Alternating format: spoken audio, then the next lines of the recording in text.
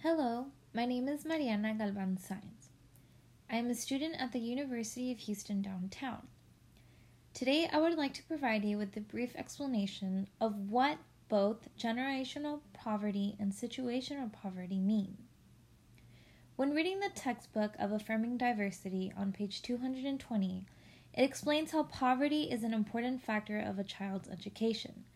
Not only its education, but how a child feels in its educational environment. When we speak about situational poverty, we imagine it as a one situation, and it's true. Situational poverty is temporary. It's a form of poverty that is caused by health, death, or even immigrating from a new country. It's a form of poverty that is a result of one specific event. It's an occasion that both the child and family will overcome.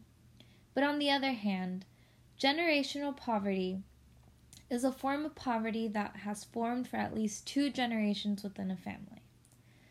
Although they are both different forms of poverty, there are cycles that can be broken to keep a child successful.